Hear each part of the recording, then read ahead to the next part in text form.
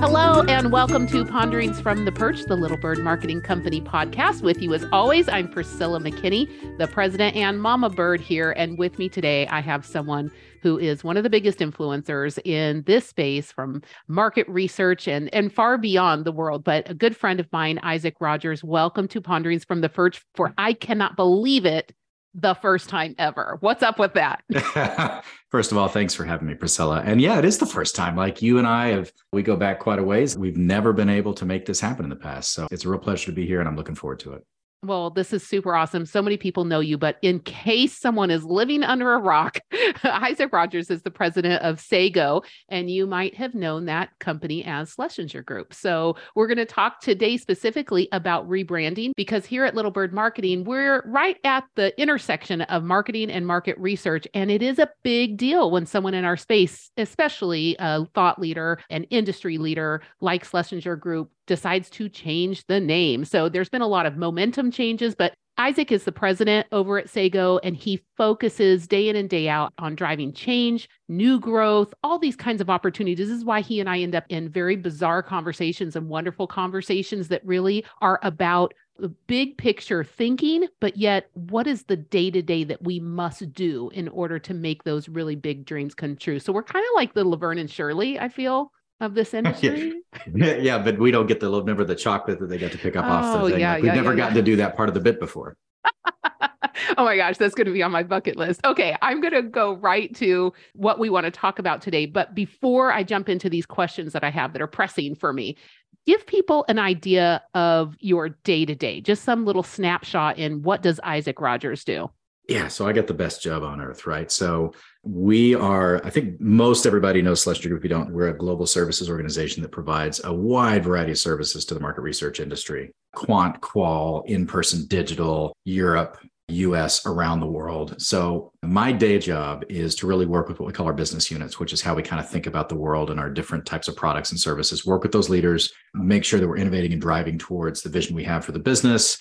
Spend a lot of time collaborating with people inside the industry, understanding like what do customers want from our products and services, where we're trying to take this business. And so I'm kind of the intersection between how we're driving the business on a daily basis and then what our customers are telling us they want, how we want to change and evolve and really expand the tent of who comes in and does research. Because that's one of the big things that we're seeing at Sago these days is our tent has gotten a lot bigger than just the folks we used to serve 5 or 10 years ago. So I've got the best job in the world. I got a great team of leaders that work for me. Obviously great marketing because they were able to lead us through this massive rebrand. So I get to play with things like the rebrand efforts. I get to work a lot in technology. So I get to just really be all around the business and trying to tie things together to make sure we're all working on the same page and driving towards an outcome. Well, I got to tell you, as a marketing expert and somebody who has handled a lot of rebrands, it was really nice to sit in the crowd with popcorn and watch as this happened. But I kind of wish I would have had a closer seat to it. So that's why I asked you on the podcast. I'm going to get my front row seat here. I got my popcorn. So tell me about this decision. First of all, before we go into what happened,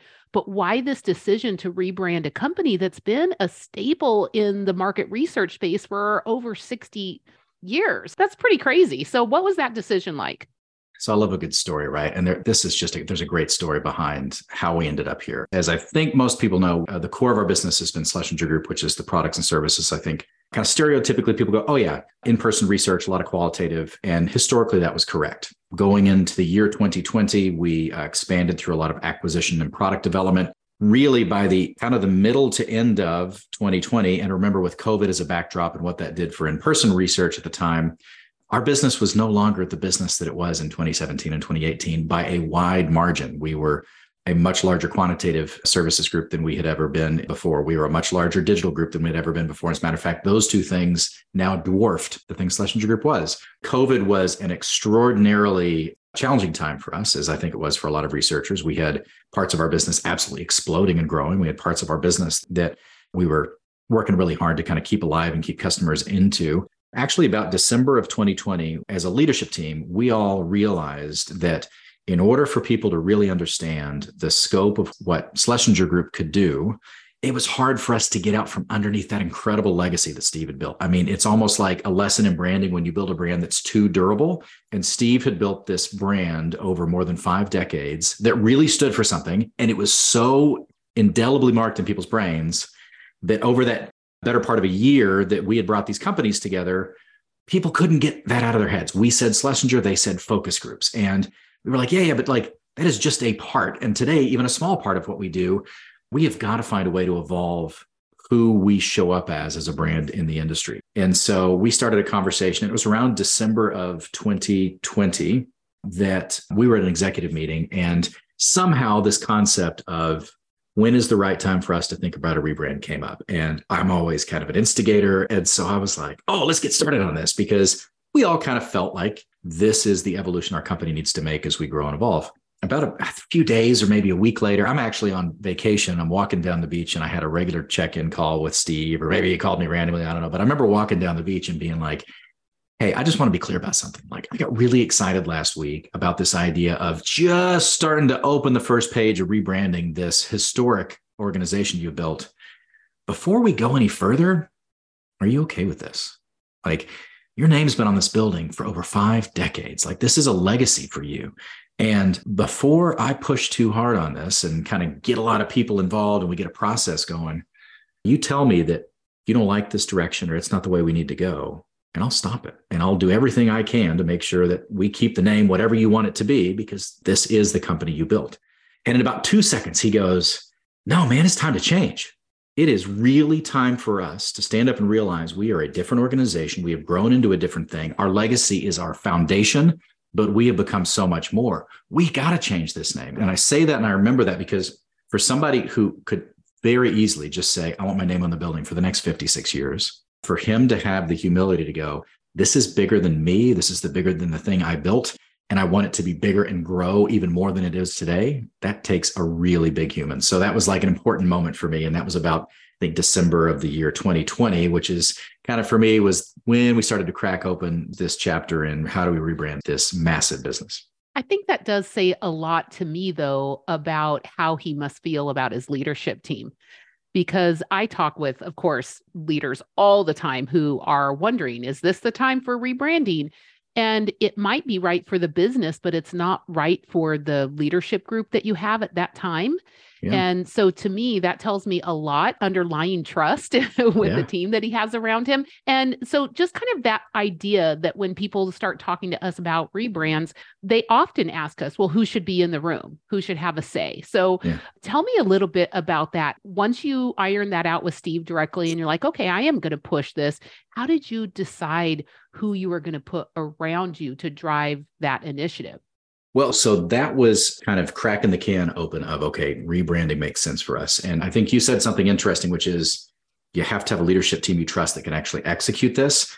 The other piece of advice you often hear from people when you start rebranding is don't rebrand for rebranding's sake, hoping it drives initial sales, like just to shake the tree and make people aware of you. Like, you have a legitimate reason to rebrand. Your brand stands for something different now. And so we realized, and I think that one of the reasons Steve was ready to take this next leap is because our brand was starting to stand for something different. And so we needed to put that out in the marketplace. So I think when you have that kind of backdrop of we're ready, we're a different business, it does make the process easier. And then you have to, of course, have those people that you trust in the leadership team to kind of push this forward. So we put together a pretty small group. There was a delay because, again, COVID is ravaging. Like, we weren't like, hey, like we're dealing with some of the most tense times in our business careers ever. Let's go do a rebrand. We just kind of planted the seed that's going to need to happen. And by about June or July of that next year, we got really serious. And about that time, we created a very small group of individuals. There were actually 4 of us, 3 of us to kind of get started, who said, hey, we're going to go out and we're going to find an agency to work with. And we're really going to be the ones that kind of shepherd this process. And so Steve Schlesinger was one of those folks. A gentleman named Steve Mast was one of those folks, and myself. And then we were actually bringing in a CMO, and she became kind of the 4th in that group. We would bring in other supporting cast of characters, but it was the 4 of us that were really interviewing agencies, thinking about how we put a brief together. A brief is an extraordinarily important thing. You can't underthink your brief. So myself and Mast really put a lot of our time into that to make sure that we got that in front of the right folks. We talked to a hell of a lot of agencies, 14 actual individual interviews. We'd sent the brief to more people than that, but a few folks either didn't feel like they were up to the challenge or it didn't fit with kind of their scope. So we had 14 different folks that we interviewed. And then we that same team of 4 kind of shepherded most of the early stage of the process. Oh, I so love that. But here's one of the things I really love about our relationship is that you usually will tell me what went wrong just as much as you'll tell me as what went right. And so I love that on my podcast. It's what we're about. We pull the curtain back and say, look, we're all human here. We're all really striving. We have large goals. We are coming into the office or into our remote workspace and every day just putting the very best that we have into these plans. But for me, that means having obviously a leadership team that you can share your failures with.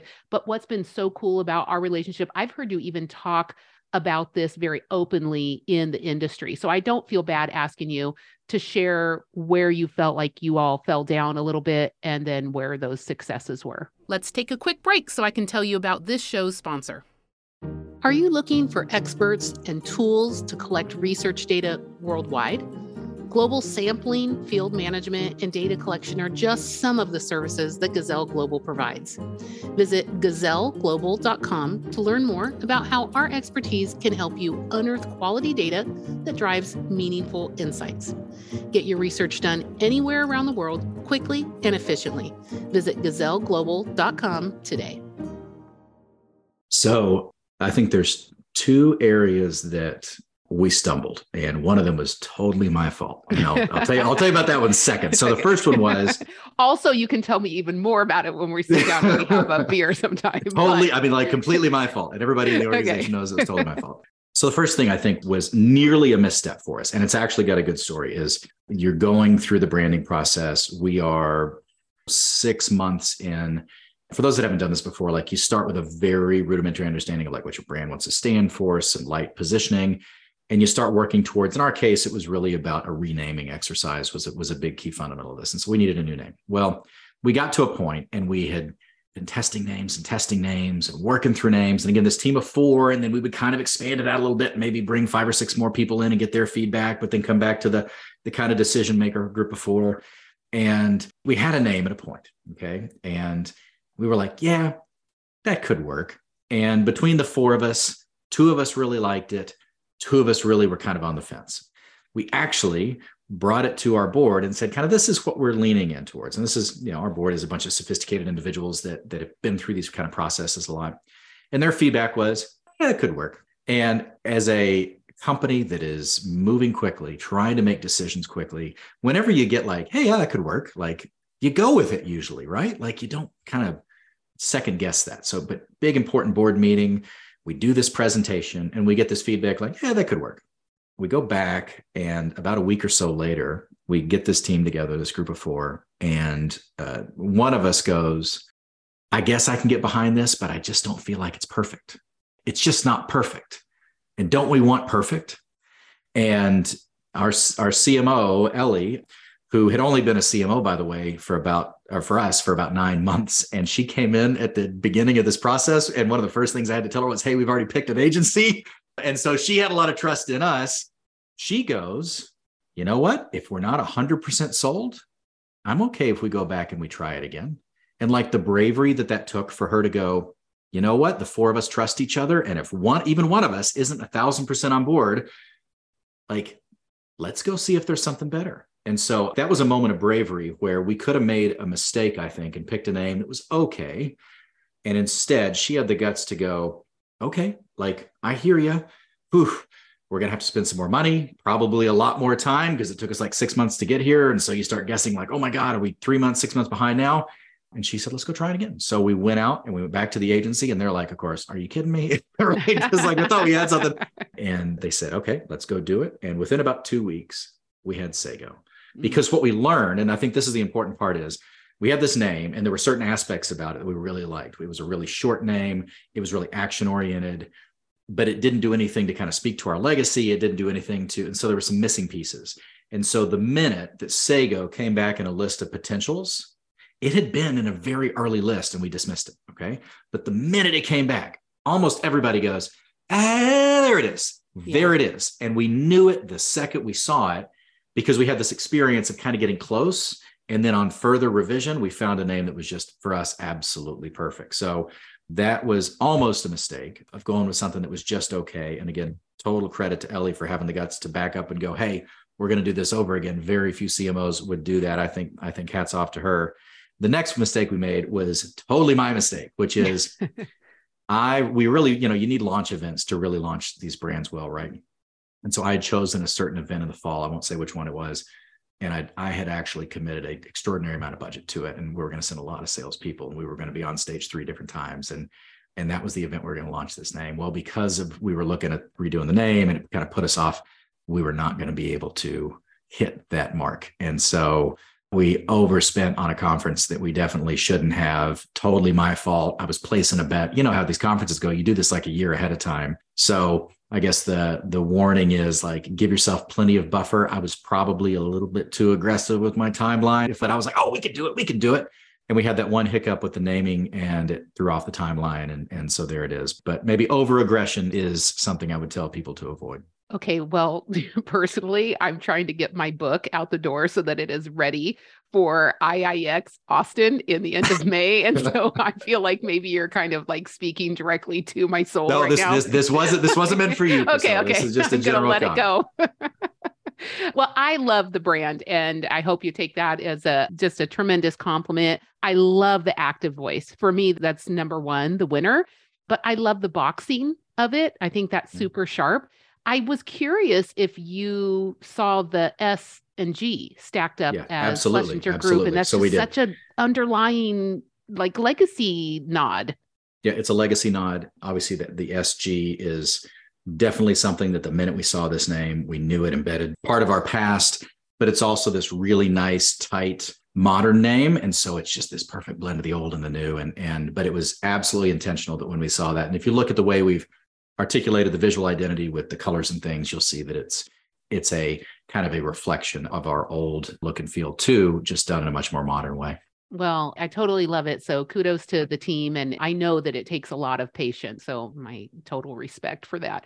But let's talk a little bit about where Sago is going, because I think my audience, and I know them pretty well, they're not only interested in this story and really what it takes to do this, but I think also they are curious about where does a company of your size and stature go next, because you have gone through many years of acquisitions. You've been really on the top of the news in this industry for quite a while. And even before private equity came into this industry in a larger way, you all were very, I would say, inwardly facing and already actively growing and acquiring within this industry. So I see you all as a kind of a precursor to some of the explosion of other growth. So I think people are very curious, where does Sago go? Yeah, Sago goes up from here. So what we felt we've done in the last 3 or 4 years is built a foundation. That's been the intentional thing we've done to make sure we have the right mix of products and services to serve a wide variety of research needs. And we don't do everything, but we have a very comprehensive set of products and services that for market research agencies, for what we call non-traditional buyers, folks that are even doing DIY, we have some really great solutions. The beauty of working with us is we can be a partner for you in a bunch of different ways that you want to go out and conduct research domestically, globally, digital, in-person, quant, and that kind of very efficient relationship is paying huge dividends for us, and it's driving a lot of our growth. So we have what we believe is a great foundation. We will probably continue to build out additional products. We want to make more investments in AI and our technology and understand how that can really level up some of the work and the outputs we do for our clients. But the foundation is there. I think the goal now is to bring Sago to more people, onto more doorsteps. We're seeing ever expanding tent of people who want to do research, people who never did research before, people who don't call themselves market researchers going, hey, I want to do this thing. And they describe it to us. And we're like, oh, yeah, that's research. And they're like, oh, really? Cool. Well, that's what I want to do. And so having those products and services that can address an audience that maybe is kind of just starting to dip their toe into research is a big part of our growth as well. I love that you said that, because one of my pet peeves about this industry as I came in as an outsider was I noticed pretty early on that some researchers were really not that confident sitting at the decision table in business and the C-suite. And I'm like, but you guys have all the power. You have all the data. You have all the knowledge. And it struck me as funny. And I think you've seen this in the industry a little bit.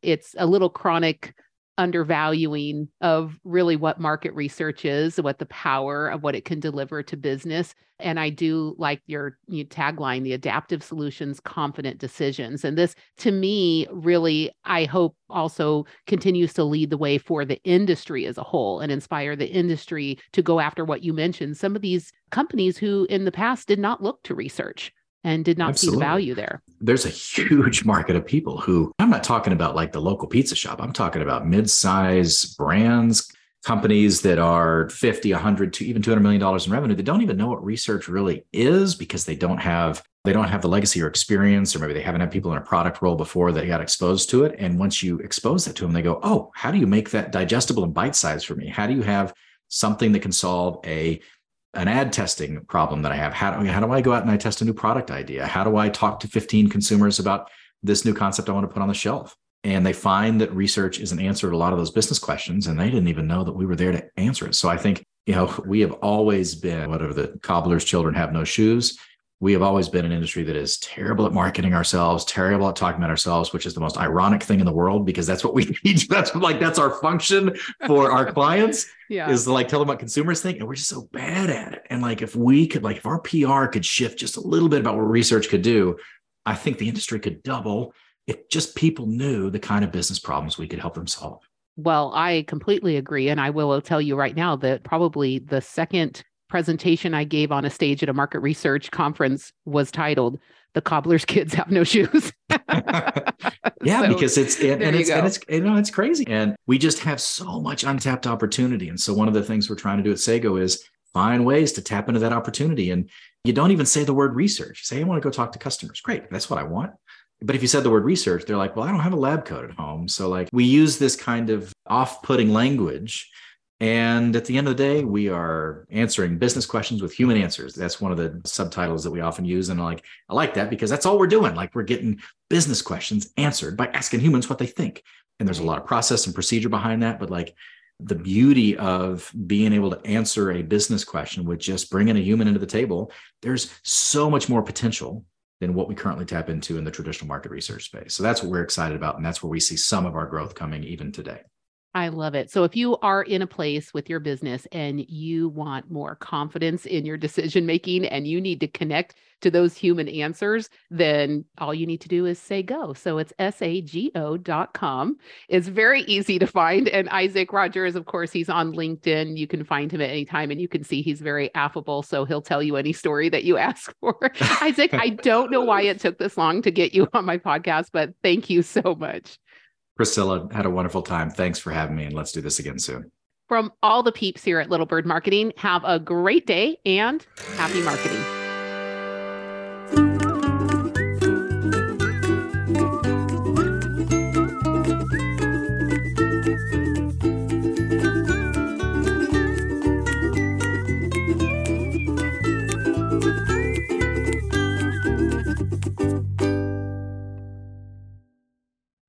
This podcast is a part of the C-Suite Radio Network.